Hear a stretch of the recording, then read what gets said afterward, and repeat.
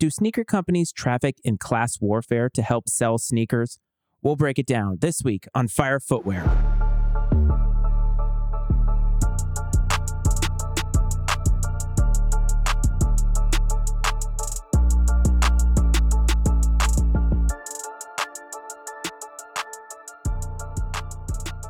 What's up, everyone? Welcome back to another episode of Fire Footwear, a sneaker podcast. As always, this is Matt Frates, your host. You can call me Matty Ice. You can call me the Iceman. I don't really care what you call me. I'm just very, very happy that you are here, and I hope that this finds you safe, happy, healthy. We are into the month of February, the second month of the year so far. 2023 is already a month down. It's amazing to think about that. Last week, we detoured a little bit, and I talked a little bit about whether sneaker companies really care about their consumers. And I thought about it in terms of how we are investing our money. A lot of times we are complaining about the L's that we are taking in the sneaker game, and really there are a lot of them because, as we know, there are a ton of sneaker releases that take place on a week-to-week basis. And then if you think about how many sneakers come out in a given month, times that by 12 months out of the year, we're putting a lot of our dollars, or intending to put a lot of our dollars, into these sneaker companies. And I asked if maybe we should be reinvesting that money in a different way.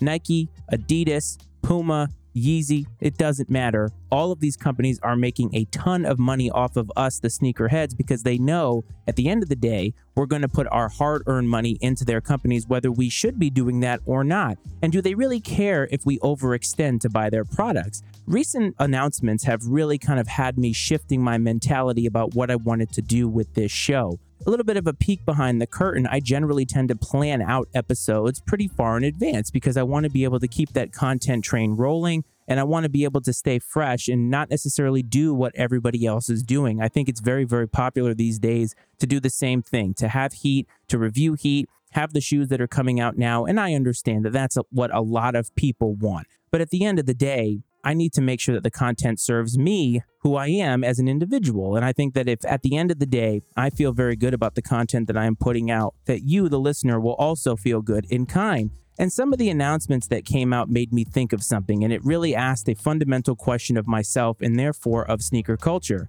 Do the sneaker companies really care who buys their product, or does it really matter that they are just bought? Where is this coming from, you're probably asking? Well, athletes and celebrities have always been the biggest influencers in sneakers. And I know today being a social media influencer or being an influencer in general is really sort of a buzz term. What does it really mean to influence? Technically, at the end of the day, through this podcast, I probably am an influencer in some way. I'm not hawking some shoes. I'm not reviewing sneakers that I'm telling you to go out and buy. But I think by extension, if you're somebody who maybe is on the fence about sneakers and you listen to this podcast, you might feel like you want to be a part of it. And last week was sort of a deviation from that because I questioned whether we should be as invested in sneakers as we are. And this is kind of a continuation of that. Social media always showcases these people. I'm talking about athletes and celebrities, and these are the people that are wearing the most hype sneakers. If you are a follower of Complex's Instagram account, you probably see all of the sneakers that they highlight in the tunnel walks for the NBA. You see it in the NFL. We're going to see it during other sports seasons. Whenever celebrities and athletes are wearing sneakers that are the highest buzz sneakers in the community right now, or have been in the last couple of years,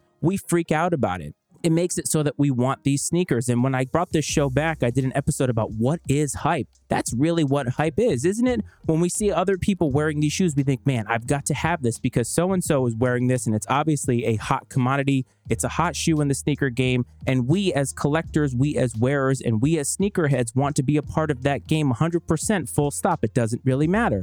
But when you stop and think about the people that are highlighting these shoes, or the people that are a part of these posts that are highlighting these shoes, they're athletes and they're celebrities and they're influencers. And who are those people? Those are the people that are in the top 1% in terms of financial positions in this country and around the world. They have way more disposable income than you or I. Maybe you are listening to this right now and you're one of the people who has a shitload of disposable income. And if you do, God bless you. I don't have the kind of disposable income that would allow me to have all of the hype sneakers that I want. And if you really think about it, sneakers are kind of treated very differently than a lot of other commodities. Let's take cars, for example. I think we all know if you're somebody who is a car person or not, you have to own a car, or you should probably own a car if you're going to be driving to a job or you want to get from point A to point B. A car is one of the best ways of transportation in order to get people to where they need to go. And if you need to get to work, you need to get to the hospital in an emergency, a car with 4 wheels and a steering wheel is going to get you there.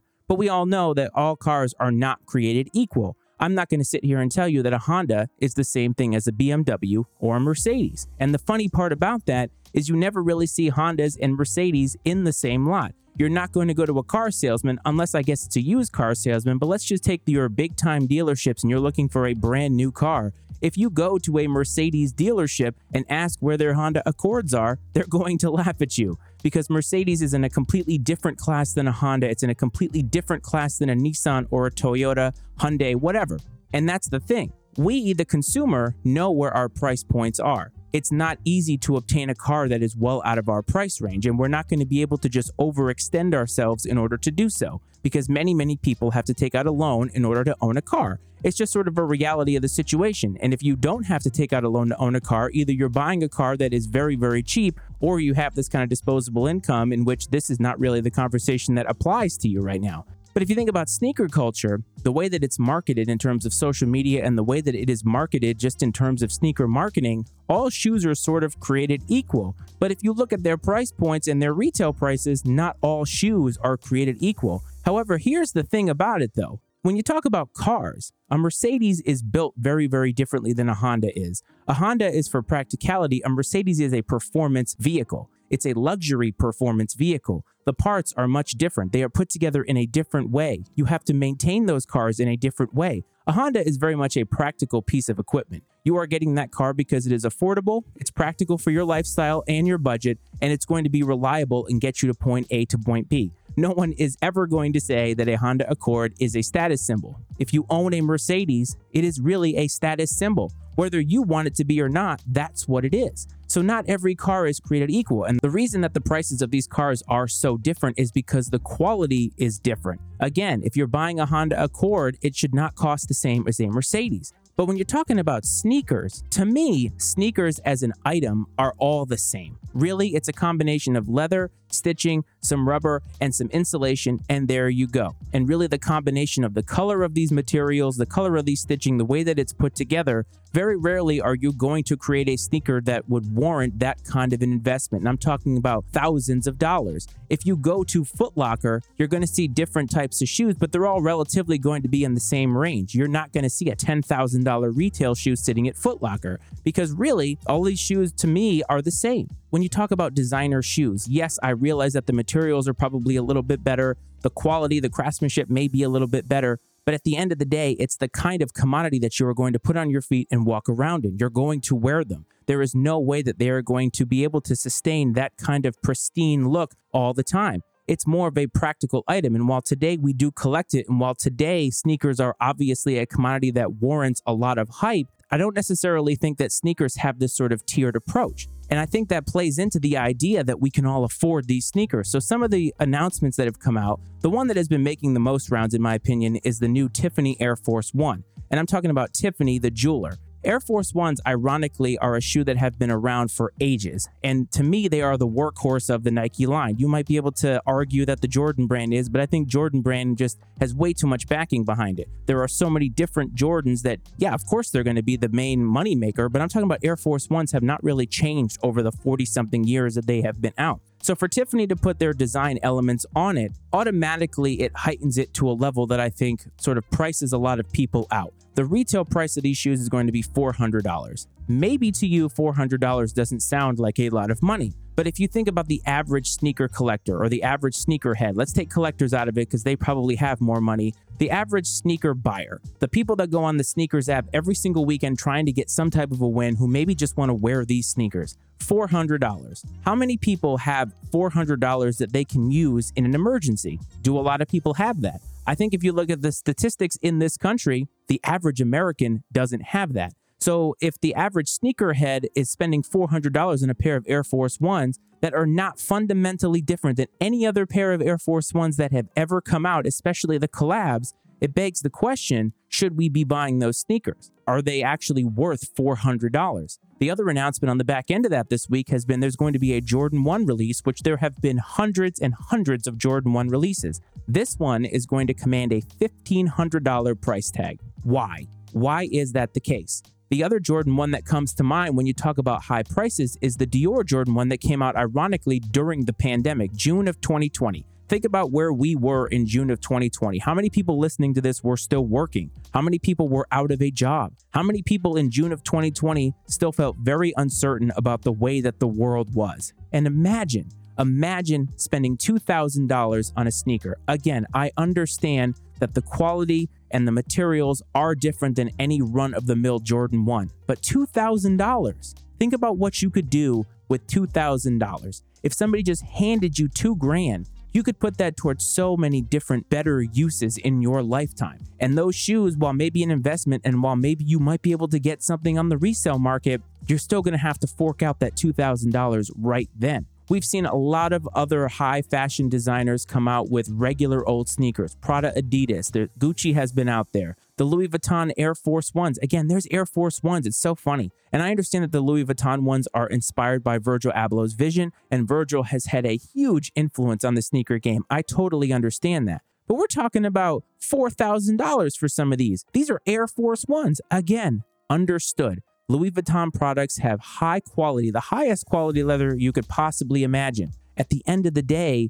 no matter what the case may be, you're going to put those on your feet and wear them the same exact way that you're going to wear a $90 crisp white Air Force One.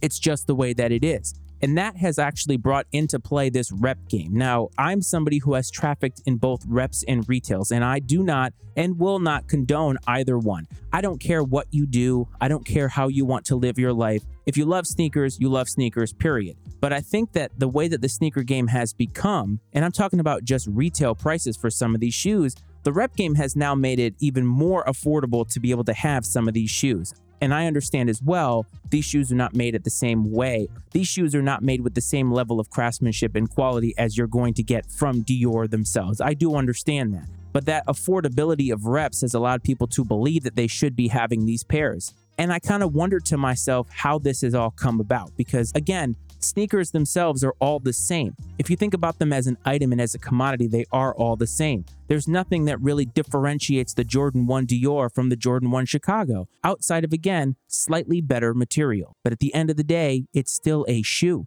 It still serves the same purpose. It is not like a Mercedes and a Honda. And yet the rep game has come into play and has really kind of brought upon this idea of, well, if you can't afford them, you shouldn't have them. But what we're not asking is the fundamental question of, should we even be trying to afford them? Should these sneakers be lumped into all the other sneakers that come out? Should Complex and Sneaker News and Sneaker Bar Detroit all be posting about these and these releases to the average sneakerhead? And I get it. They're trying to get clicks and they're trying to be in the news and they're trying to be at the forefront of sneaker news and all that good stuff. I understand that. But at the end of the day, the person who is watching these accounts is probably your average sneakerhead. And are they really going to try to go after a $400 pair of Air Force Ones just because? Again, $400 isn't life-changing money, but it actually might be to a lot of people who are trafficking in sneakers. There's a lot of people who are in the sneaker game who should not be in the sneaker game. And again, I'm not going to pass judgment on anybody, but it goes down to the fundamental question of whether these sneaker companies actually care about us. Do they care about whether we make sound decisions with our money?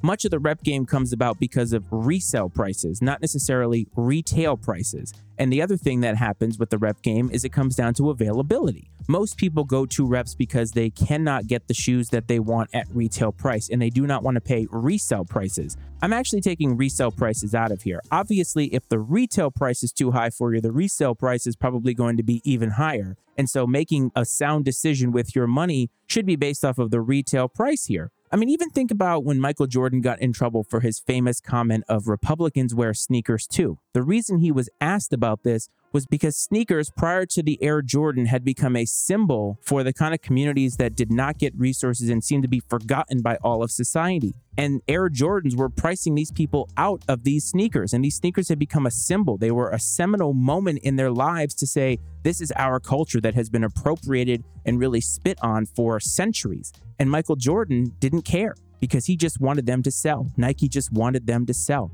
And really, is any sneaker worth that asking price? I'm not sure. And again, I'm not here to tell you how to spend your money. But if we can make a different decision, if we can take $400 on really what looks like to me a run-of-the-mill Air Force One. You're not going to convince me that Tiffany Air Force One is somehow going to be so vastly different than an Air Force One that I could design myself on Nike by You, that it's worth $400. Now, let me be clear. I can afford that $400 if I really wanted to, but I don't want to. I'm going to take that $400 and either buy multiple pairs of something else that's more practical, or I'm going to spend it on something else completely different. Maybe my son's birthday party, maybe my birthday celebration, or maybe just something that enhances my life in a different way. There's so many ways that I could use $400. And at the end of the day, I ask you two fundamental questions. Should sneakers be marketed like all other goods? Or should we have different marketing approaches the way that cars do their different marketing? I can tell you one thing, even though I could afford a BMW, I don't see a lot of BMW ads on my television because I think at the end of the day, they know that I'm not going to spend that money.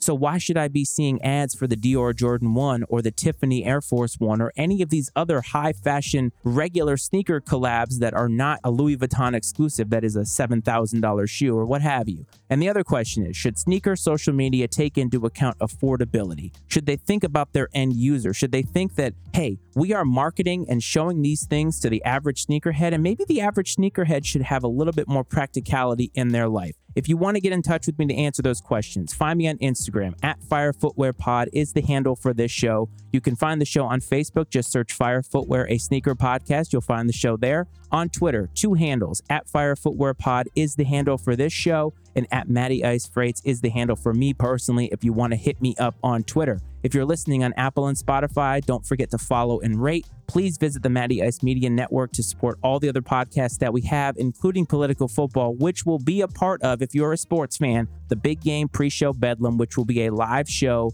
Super Bowl Sunday, February 12th, 12 p.m. to 3 p.m. It'll be 3 shows, 1 hour apiece, one network. It's going to be a blast. It's going to be live, and I hope that you tune in. I thank you for tuning in this week. I hope that this finds you well. I hope that this finds you safe, and I hope that you are living your best life. Thank you so much from the bottom of my heart for continuing to support this show. And as always, I will see you all next week. This is Fire Footwear.